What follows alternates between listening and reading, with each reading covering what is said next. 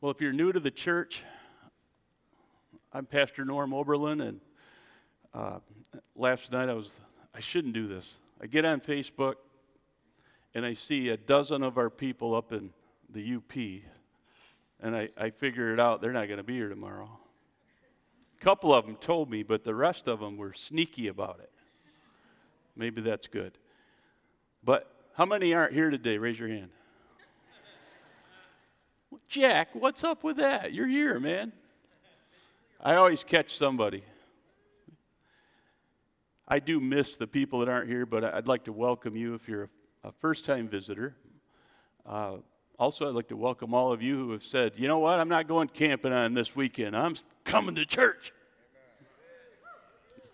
Because you know where the filling is, don't you? You know where the good stuff comes from. Hallelujah. Hallelujah. So, today, we are going to do the work of the Holy Spirit, part 4, and I have no idea how many parts there are going to be to this thing.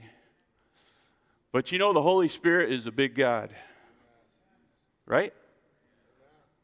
He has so much for you and me.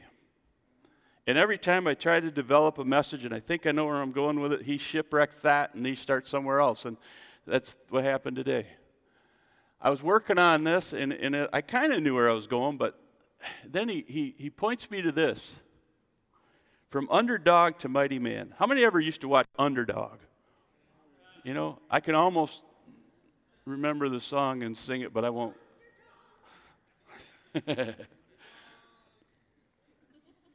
How many of you were an underdog at some point in your life?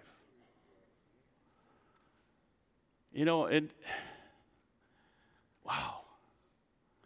What's an underdog? Somebody that really, if you look at them, you don't give them a whole lot of hope, right? There's not a whole lot of prospect for them. They probably aren't going to do much in life. What's that? Black sheep. So, in this message, I just, as we prayed about it, or as I prayed about it, I just really felt like, you know what? I think I know somebody that was an underdog. And I'm going to go there. It actually has a little bit to do with battles. We're going to look at a battle today. But I wanted to start with 1 Samuel. And in chapter 16, verses 1 through 3, it actually just talks about how God told Samuel, stop whining about King Saul, because I'm done with King Saul. And I want you to go find the next king for Israel. And then he told him how to do that. And of course, Samuel's thinking, all right, Lord, but if I go to find another king and King Saul's he's still the king. What's going to happen when King Saul finds out about this? That his prophet, his man of God's going out there anointing somebody else. God said, don't worry about it. I got this. And he kind of gave him a way to get through it without it being so obvious. So in 1 Samuel 16, beginning with verse 11, we're going to pick up there. And we're here, how many have heard of Jesse? Right? Jesse had, 7 sons. The Lord told him, go and have Jesse bring his sons before you. So Samuel told Jesse, bring your sons out. I want to see them. All 7 paraded in front of him. Do you know 7, the number 7 represents what? Perfect number, fulfillment, all right? It's finished. 7 days in a week, right? 7 boys or young men walked in front of him. Prophet got done looking at him and nope. God rejected every one of those 7. There was an 8th. Is there one more? He said. Oh yeah. He's out in the field. In fact, let's pick up there. By the way, remember that number 8. I'll talk about that in just a minute. Then Samuel asked, are these all the sons you have? There is still the youngest, Jesse replied, but he's out in the fields watching the sheep and goats. Send for him at once, Samuel said. We will not sit down to eat until he arrives. So Jesse sent for him. He was dark and handsome with beautiful eyes. And the Lord said, "This is the one, anoint him." So as David stood there among his brothers, by the way, no doubt was this the beginning of the envy that his brothers had toward him, Samuel took the flask of olive oil that he had brought, and he anointed David with the oil. Watch this. And the Spirit of the Lord came powerfully upon David from that day on. Then Samuel returned to Ramah. So what we see here is God anointed David with his what? Spirit. Do you realize that that same Holy Spirit, his Spirit, is available to you and me today? The same Spirit that Samuel anointed David with is available for you and me today. Can you say hallelujah and praise to Jesus? Because it's Jesus that made this possible. That's good news, folks. That's good news. David was born around 1035 BC. We don't know exactly, but this is an approximate, okay? Samuel then anointed him around 1025 BC, which would make him about, no mathematicians, 1035 minus 1025 is, thank you. That was pretty rough. Are there any 10-year-olds in here close to it? No? Right here, all right. So, would you mind standing up? Just so we can see what a 10-year-old might look like. Turn around, face them. Oh, thank you. I'm sorry. Good job. Give her a hand. I'm sure you're a lot prettier than David was, too. All right. So, David is 10 years old when he gets anointed. And they didn't just come up and take a little bit of this and, rub it on your forehead either. He had a flask. That thing was full. He was like a greased pig when he got done. Everybody knew God had chosen David, including his brothers, his older brothers. Wow. Do you think, 10 years old, goat herder, do you think God chose the least likely person to rule his kingdom? I would say, because everybody else was expecting somebody at least of a mature age. Nothing wrong with a 10-year-old, by the way. We like 10-year-olds. You know what this shows me? It proves that God is no respecter of persons. Listen to this. You don't need to be of royal blood to be used mightily of God. Can you say amen to that? You don't have to be middle-aged to be used of God. Can we say amen to that?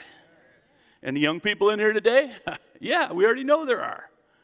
God can and often does choose to use you young people in ways that he can't use us. And when he's finished, people go, that was God. There's no doubt, and he gets the glory. Some of you think, you know what? I'll never amount to anything. You're the underdog. You don't think much of yourself, but let me tell you this. When God is your God, when you are his son or daughter, you can do all things. There's nothing that's impossible for you. With man, it's impossible, but with God, all things are possible. So if you're one of those that would say, you know what, I'll never amount to anything. Anybody ever say that about themselves? I used to. More than once. I went through years of that. I was so disgusted with myself. I'll never amount to anything. Well, you know what? If God can use David, a goat herder, a 10-year-old, then he can use you and me as well. So David was God's choice in so many ways. And how many remember last week, one of the things I shared, that scripture about Paul? Remember I said Paul had something going on, whether it was physical or mental, we don't know. A thorn, he said. And what did God say to him when Paul said, Lord, can you remove this thorn? He said, this is the NLT, my grace is all you need. My what? Power. My power works best in weakness. And this is what I feel kind of ties in with the title or the subtitle, and that is the underdog can become a mighty man or woman of God. As we're going to see. God took a boy, weak, and he used him mightily. In our weakness or appeared weakness, God's strength becomes most visible. When you recognize it's not you, when others recognize it's not you, but it's the God in you, who gets the glory? He does. So whenever you're facing uncertain odds, and that's kind of a gambling term, but listen, life is not easy. Anybody here ever had a rough day? You ever feel like, man, I just felt like this all week. And this is behind me, not me doing it. Right? Getting kicked in the keister all week long. You know what? That's when God does his best work. So don't let the odds against you defeat you or overcome you. You may have grown up in a poor family. Not everybody grows up in a millionaire or billionaire's home. And personally, I think they got it worse than we do anyway. Because they got to protect all that. And they're a target every day because of their money. But you and I, even though we may have grown up in a middle class or lower home, God can still do amazing things with us. Amazing things. You may have grown up with a handicap. You know God can use that to bring him glory and praise and honor. We see it over and over in the scripture. Maybe you aren't the brightest bulb in the pack. I'm going to share with you that I'm not. Now, I don't want you running out here going, oh, our pastor's a dummy. Maybe you already know that, but keep it to yourself. I struggle with that every single day. You know what it says to me? When I get up here and somebody comes up after and says, good message, Pastor, it says God showed up. Because I know it wasn't me. I'm not smart enough. I give him all the glory. Anything intelligent that comes across to you is from him. I mean that. I'm not playing with you. And this isn't a false humility either. It's just how I am. It's how I grew up. When I worked at General Motors in the engineering facility years ago, I didn't know what I was doing. I didn't have a clue. I'd never worked on a motor before. And God gave me the insight to understand how to work on those motors. And he helped me find things that others missed. That's all glory to him. And I got credit for it. But I always told people, this is Jesus, man. It's not me. I don't even know what I'm doing. You ought to be thankful I serve him, because otherwise this program would be in trouble. Stop saying I can't and start quoting one of my favorites. For I can do everything through Christ who gives me strength. Can you say that with me? For I can do everything through Christ who gives me strength. Listen, if you're the underdog today, this should be your poster child right here. For I can do everything through Christ who strengthens me. Philippians 4:13. Remember the address. Last one, you are never too young. You're never too old. If you still have breath, God isn't finished with you. He's got a plan and a purpose. Something for you to do. You may not have the strength to go from here to here. But God can take you miles if it's needed. And you know that. You know that. Hallelujah. All of us are called to serve his kingdom. Serve well. So what was the most important thing for David to understand about all this? And this is the part that the Bible clearly identifies. Acts 13:22, it's actually found in 1 Samuel, but God removed Saul and replaced him with David, a man about whom God said, read this part, I have found David, son of Jesse, a man after my own heart. Can you say that with me again? I have found David, son of Jesse, a man after my own heart. He will do everything I need him to do. This is the key to being a successful underdog who will become a mighty man or woman of God, and that is to have a heart that beats for the things of God. Saul, on the other hand, King Saul, he had ignored God's plan. He had stepped away from what the prophets had told him to do, the priests, and he began to do his own thing. And God said, I can't use you anymore. You're a lone ranger. Sure, you've got talent, you've got ability, you're good looking, you're tall, everybody likes you, you're charismatic, but I'm no longer going to bless you. I'm no longer going to keep my anointing on you. The anointing is key for the underdog. When you become anointed by God, what's that mean, by the way? Separated. We become separated for the things of God. When you become born again, you become separated for the things of God. In Peter, it says, we become part of a holy priesthood.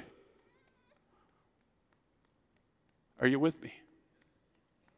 That means you're separated for him. As you live this life, if you live it for anybody but him, what would you call that? Sin, betrayal, futile. But when you begin to live your life for him, what's it mean? God is going to ramp it up, as we're going to see here in just a minute. God is going to ramp it up, and he's going to do amazing things on behalf of his chosen people. So what's the most important thing? That we have a heart for the things of God. All right? Earlier I spoke of the number 8 as having significance in this story. How many sons did Jesse have? 8. I thought that he had 7 too because it made sense until I read it over again and I went, wait a minute. Yes, 7 were paraded in front of Samuel, and then the prophet said, nope, none of these. God's rejected them. The 8th was David, the youngest. You know what the number 8 is? It represents new beginnings. Woohoo! New beginnings. Jesus is associated with the number 8. Imagine that. New beginnings. Did you know that Jewish people were instructed to have their babies, the baby boys, circumcised when they were 8 days old?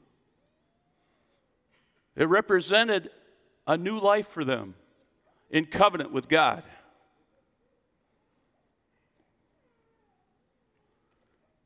Eight days. Why? Because 8 is a sign of rebirth. Romans 8, and I'm digressing a little bit just to show you this. Romans 8:2, 28, 29, it speaks about true circumcision. That's why I pulled it in here.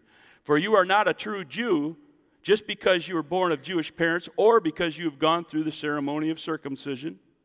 No, a true Jew is one whose heart is right with God.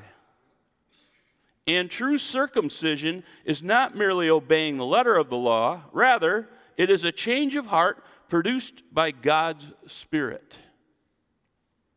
And a person with a changed heart seeks praise from God, or some manuscripts say they receive praise from God, not from people. So again, a true Jew is a person whose heart is right with God, and that is a person whose heart is changed by the Spirit of God. So when we come to Christ, when we get our heart changed, who is the heart changer? The Holy Spirit. In our weakness, the Holy Spirit changes us for His good. And it is through His power that you and I are transformed. Would you agree with that? God takes our weakness, our flesh or our sin, and He replaces it with, inserts His strength or His Spirit, His holiness. When God looks at you, and I shared this a few weeks back, who does He see? He doesn't see you. He sees Jesus. You see, God's got us covered. That's why He loves us, because Jesus covered our sin, and now we can go to Him guiltless, not under condemnation, because we are His through the blood of Christ.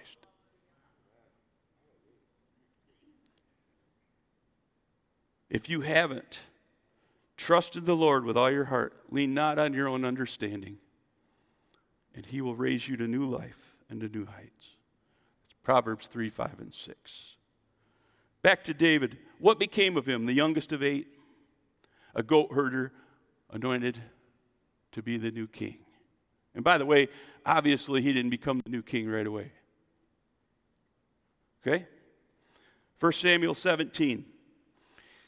I believe that it is because the underdog, the weaker one, defeated the bully, the stronger one. That's why David is known still today. One of my favorite stories in the Bible is the story of David and Goliath. Kids love it. And sometimes they get afraid because when you see the giant, you're like, I tried to find photos of Goliath, but I couldn't find any.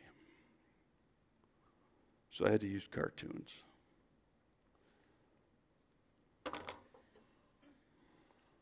You didn't get that, did you?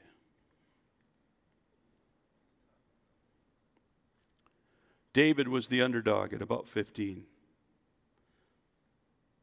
When I was 15, just coming of age, I thought I was a man. I had this dark stuff over my lip. I hadn't learned to shave yet. And I ran around thinking I was a man and talking like I was a man, but every now and then that squeaky thing would come out of my voice and let people know I wasn't a man yet. It's kind of funny, really. It's hard to sound tough when you're yelling at somebody, why are you weak?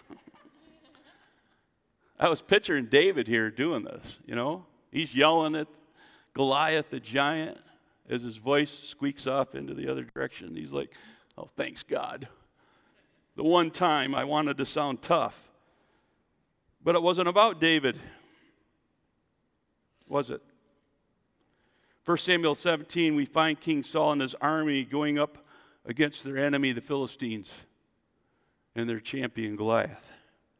During the time of David, which was about 1020 BC, right in there, armies fought different than they do today. Back then, they would line up on either side of a valley. In fact, I had a little picture. This is about where it was at. They would line up trying to get the advantage because the one that was higher would obviously have a better advantage as their enemy came in under them, shooting arrows and things at them, throwing rocks, gravity. So that's how they fought back then. Each side would get on one side or the other of the valley, and then they would start challenging one another, taunting one another. Your mother wears combat boots. You know, I remember as a kid, somebody made fun of my mom. Man, it just raised the shackles on the back of my neck. I was ready. Come on, man, don't talk about my mom. They didn't even know my mom. But if they wanted to get under my skin, that's all they had to do was start badmouthing my mom. And I'm telling you what, I got pretty feisty.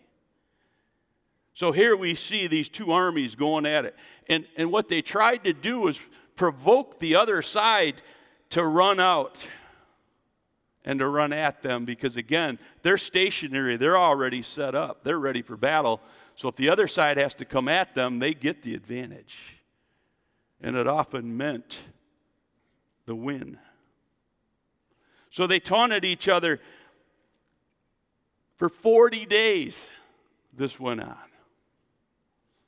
But you see, there was a big difference between Israel's army, King Saul's, and the Philistines. The Philistines had a secret weapon. They had a giant. The Bible says he was 9 foot tall. His chainmail alone weighed 125 pounds. The head of his spear was 15. You ever pick up a 15-pound weight? Imagine chucking that at somebody in the point. Whew, that's going to hurt. The tactics of the Philistines was to put fear in the Israelites by placing this 9-foot champion at the front of the line where he challenged Saul's army. Let's read a little bit about this. 1 Samuel 17, 8 through 10. Choose your best soldier to come out and fight me, Goliath said. If he can kill me, our people will be your slaves. But if I kill him, your people will be our slaves. Here and now I challenge Israel's whole army. Choose someone to fight me. What was the result? Saul and his men heard what Goliath said, but they were so frightened of Goliath, they couldn't do a thing. They couldn't do a thing. They froze. How many know that's what Satan tries to do to us? He tries to get us to be so afraid that we become immobile. He puts fear in us to try to convince us that we're already defeated. Truth? Satan's already been defeated. Right? By the blood of the Lamb. But how many listen? Similar to King Saul's army. We let Satan get into our heads. We throw our hands up in the air and we say, I can't do it.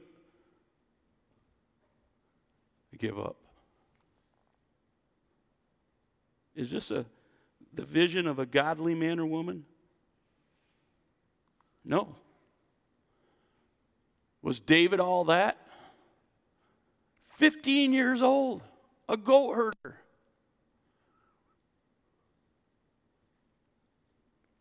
But he didn't allow the lie, the tactic that Satan was using, he didn't allow it to get in his heart. In the next few verses, we're going to see how David's oldest 3 brothers were a part of King Saul's army. Here's the thing I want you to see is they had gone out there to fight, but none of them had yet challenged Goliath. So that's where this is kind of set up. Then Jesse, he tells his son David, he says, listen, find somebody else to go watch your sheep. I'm going to give you some bread. I'm going to give you some cheese. I want you to run it up to the battlefield. And while you're there, check on your brothers for me. How many know dads worry about their kids? Even adult kids, right? We worry about you guys. That was the case here. Jesse was worried about his sons. And when David arrived, he heard from the soldiers how desperate things had become, that Saul didn't know what to do. 40 days they kept getting challenged out on the battlefield. 40 days they listened to that mealy-mouthed giant picking on them, calling them everything in the book, cursing them in the name of his gods. 40 days of that. That's a long time. It happened so much that King Saul finally said, find me somebody, anybody that'll challenge this monster. And I will give them the hand of one of my daughters. And I will make it so their family is tax exempt the rest of their life. How many know that? How cool that would be? Never having to pay taxes again. Hallelujah. Picking it up in verse 28, chapter 17. David's oldest brother, Eliab, he heard him talking with the soldiers. Eliab was angry at him, and he said, "What are you doing here anyway? Who's taking care of that," notice this, "little flock of sheep out in the desert?" He's jabbing him. You're out there watching little flock of sheep. And what's he say? "You spoiled brat." Does this sound like an older brother? Adam, you don't treat your brothers like this. No. Never. You came here just to watch the fighting, didn't you? Can you see the envy in this guy? He witnessed 5 years before this prophet Samuel anointing his little brother as king. It hasn't come to pass yet. But certainly in the back of his mind, he's thinking, why didn't he pick me? Because God uses the weak. His brother thought he was all that. Can you see that here? Listen to David's response. "Now what have I done?" David answered. "Can't I even ask a question?" Then he turned and he asked another soldier the same thing he had asked the others, and he got the same answer, that Saul was willing to pay if anyone would go challenge this guy. So when King Saul heard that anyone was willing to challenge the giant, what do you think he did? "Bring him to me. We finally got a sucker. A victim, a brave soldier. Bring him to me. Who is this man?" "Well, King, he's not really a man. He's 15. Brought us cheese and bread, though, today. He wants to go fight the giant." What? A boy is going to go fight the giant? How cool is this, huh? God is setting this up. After seeing David, the king asked what made him think he could defeat the giant. In verse 32, this is David's reply. "Your Majesty," he said, "this Philistine shouldn't turn us into cowards." Is this good advice or what? "I'll go out and fight him myself." "You don't have a chance against him," Saul replied. "You're only a boy." There goes my voice. "And he's been a soldier all his life." "Sir, I've killed lions and bears that way." "Sir, I have killed lions and bears that way, and I can kill this worthless Philistine. He shouldn't have made fun of the army of the living God. The only one that's got any kind of brass is a 15-year-old boy. The Lord has rescued me from the claws of lions and bears, and he will keep me safe from the hands of this Philistine." "All right," Saul answered. "Go ahead and fight him, and I hope the Lord will be with you." And some versions say, "May the Lord be with you." He didn't care. He was just glad somebody was willing to step up. What's the king do then?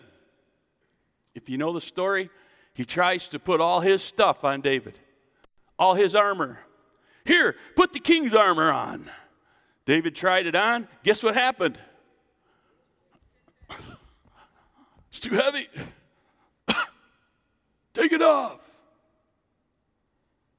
David was smart enough to recognize that he couldn't fight the enemy with somebody else's weapons. We need to realize that as well. Our weapons are not carnal.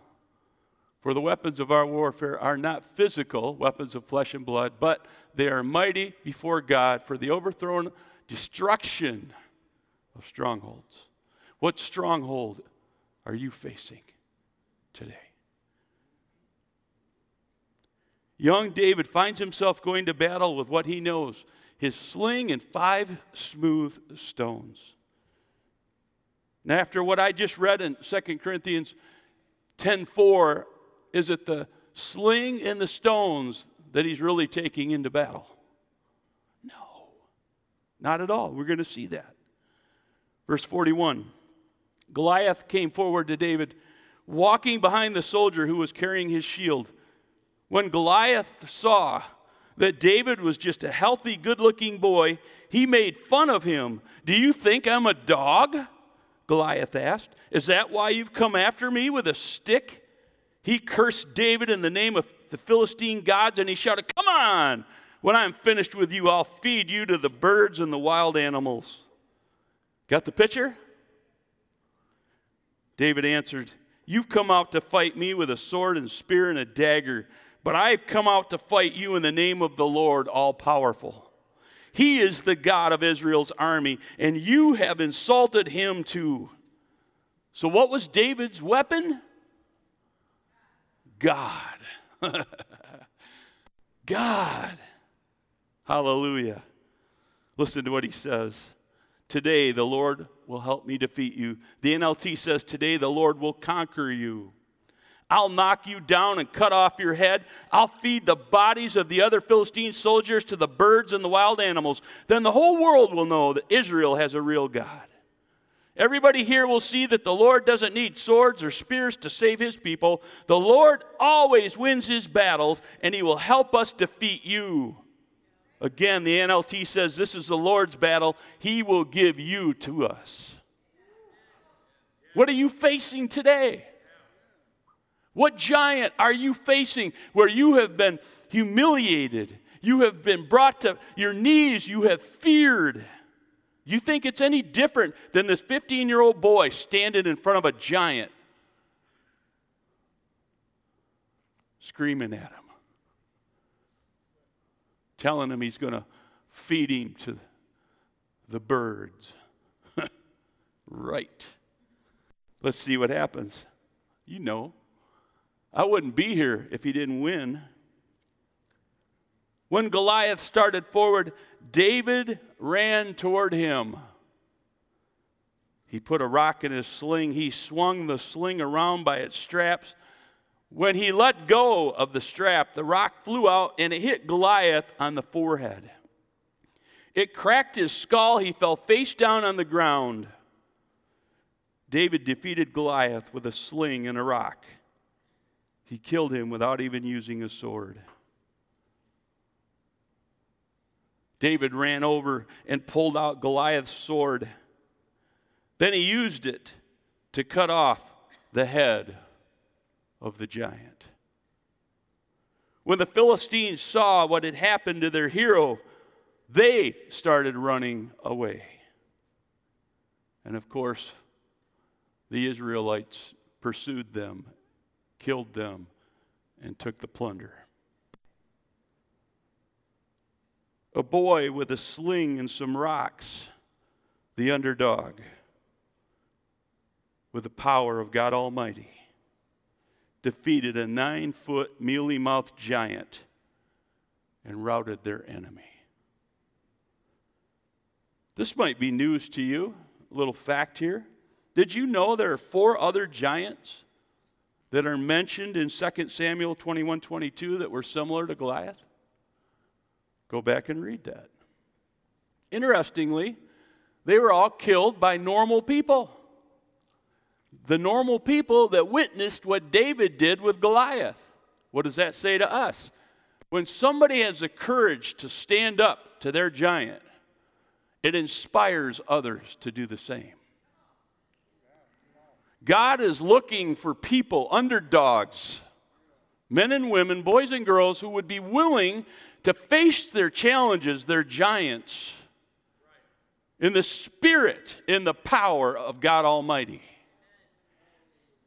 To defeat those enemies, not so that you'll be, "Ooh, look at me, oh," but so people will go, "Ooh, look at his God. Look at her God." What giant are you facing? School? Work? Maybe a promotion? A bully? Anybody ever have bullies?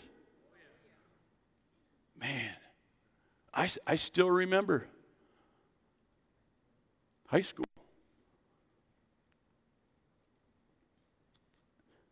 As a young man, I had my own job, paper out. I had my own money. I'm not proud of this, but I smoked. And in between on the breaks, I would go outside at high school ninth grade, and I'd have a cigarette. And one of these kids who was a year older than me, he'd come out, Oberlin, give me a cigarette. Every day. Maybe sometime 2-3 times a day. I'm thinking, dude, I paid for these. And after I put up with it for like 3 months thinking this guy's going to go away. And he didn't. Finally, I just said, you know what? Get your own cigarettes. He throws his jacket off. Come on, Oberlin, you're dead meat now. And I put my cigarette down, I took my jacket off, and we went at it. I'm not proud of this. I didn't realize that when I swung at him, I think it was the first time, I hit the brick wall. Man. So the principal comes out and breaks it up, and he's looking at both of us, and he's trying to figure out which one started the fight. And he's looking at me going, do you need to go to the nurse? I'm like, huh? He goes, your hand. And I look, and I'm like, whoa, maybe. I didn't realize I nailed the brick wall. Ouch. I didn't even feel it. The adrenaline was going so fast. And I got a couple in on him, too. I don't remember him hitting me. Maybe he did, but I didn't feel it. He never asked me for another cigarette. Oh, I shouldn't say that. He did. He asked me once, and he asked me politely, hey, Oberlin, you think I could have a cigarette? Once after that. My point is, I put up with that for months. This guy barraging me with insults and taking all my hard-earned, and listen, I'm not condoning smoking. Don't smoke. We know what it does to you, right? And thankfully, I was delivered. When I came to Jesus, he delivered me. So I've been clean since I was 26, without going into detail. But anyway, that's a long time. So I'm 60 now. So whatever that is, 40-some years, I've been not without one. So don't smoke. But I just brought this point up just to share that sometimes we have bullies in our lives. And they're put there, I believe, to determine who are we going to look to for our strength. You can look to yourself for the strength, or you can look to God Almighty. Maybe you need a promotion, and there's somebody that's better at it. Maybe your health sucks. Maybe God wants to do a healing in you, but the doctors are saying you're going to die. That's a giant. You need to be like David. Face your giant. One of my favorite other passages is Romans 8:31b. If God is for us, who can ever be against us? It actually goes on to say, what can man do to us? As I begin to close, I wasn't sure how I was going to end this today. But I just wanted to plug in, how did David go from being the underdog to being the mighty man that God called him to be? First, we saw it. The Spirit of the Lord came on him. The same powerful Holy Spirit that is still available to us today. All right? Second, David knew he couldn't beat the giant with somebody else's weapons. He had to use what God had given him. What has God given us? The power of prayer. Prayer is a tool. It is a weapon that fights the spirit, the battle that's going on. There are two sides. The angels are over here and the demons over here, and in the middle there's you and me.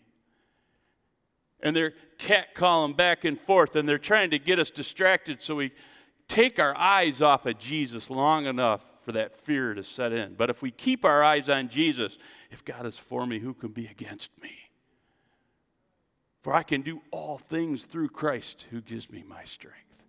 when we keep our eyes on him, the enemy won't have the ability for his fear to get into our spirit where we become, I can't do it. I'm going to die. Did God say the prayers of a righteous man are powerful and effective? Did he say, go to the elders of the church then, have them anoint you with oil, and the prayers of the sick will be answered?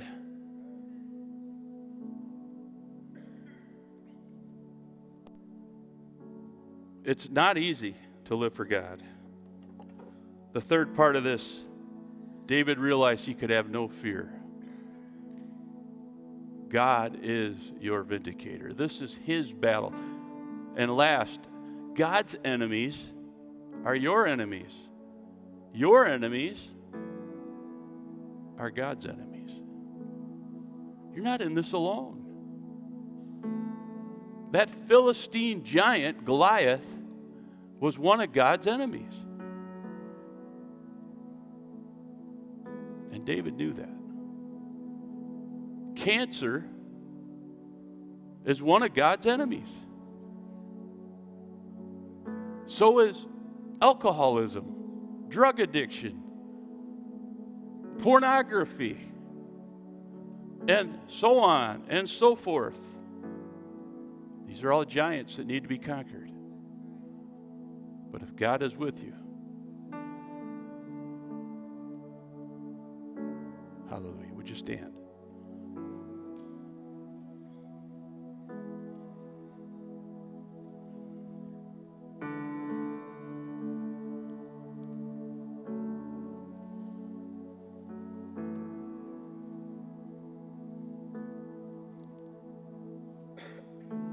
God used the weak thing to prove that he was almighty.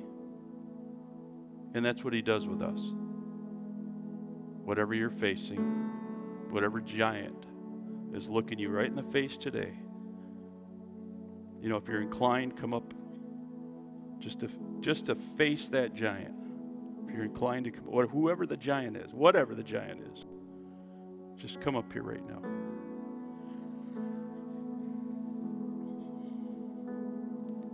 Hallelujah.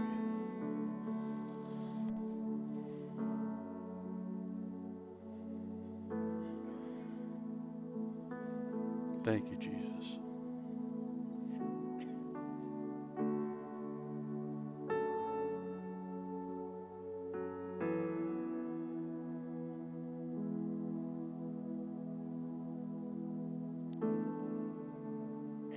Lord, on this Memorial Sunday, we acknowledge you.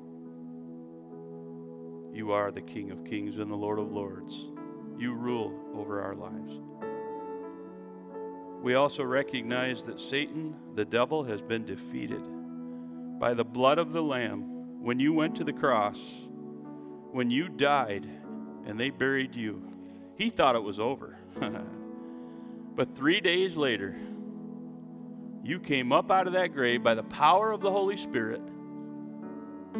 You were resurrected from death, reborn. And Lord, today, that same power that raised you from the dead is here for us to do battle with the enemy, whatever that might be, whatever giant we might be facing. In the story with David, it's a giant called Goliath, but in our lives, it might be something completely different. Maybe it's a bully in our life. I don't know. Maybe it's something completely different than that. You know, and you know these people. I pray, Lord, for a courage and a strength today that we've not had. I pray today that you would ignite something supernatural within us that would allow us to face off with that giant, whatever it is, whoever it is, and to say, in the name of Jesus, you are defeated. Satan, get behind me. Hallelujah. To God be the glory. Empower us, Lord, to do battle to be brave and not to give up. Thank you, Jesus. Praise you, Jesus.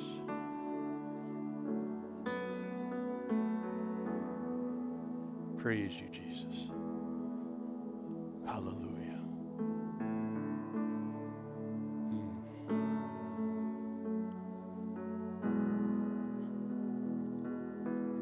If you just give me a minute, I just felt I'm not pouring the whole flask over you.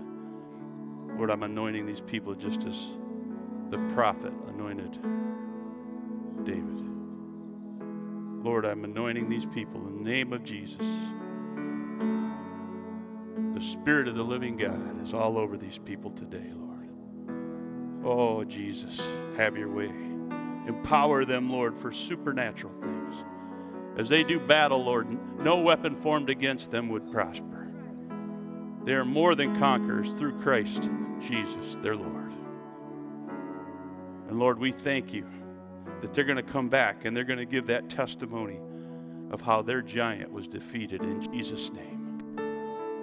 Just lift your hands up and receive it today in Jesus' name. Let the Holy Spirit pour himself into you today in Jesus' name. Spirit's heavy up here right now. Hallelujah. Hallelujah. Woo. Thank you, Lord.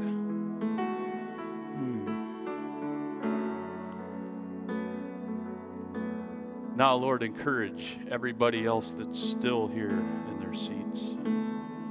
Help us all, Lord, to do battle for the kingdom. Not to let fear or any other kind of excuse keep us from doing our best for you. May we be seen as light bearers, people that carry the hope of God.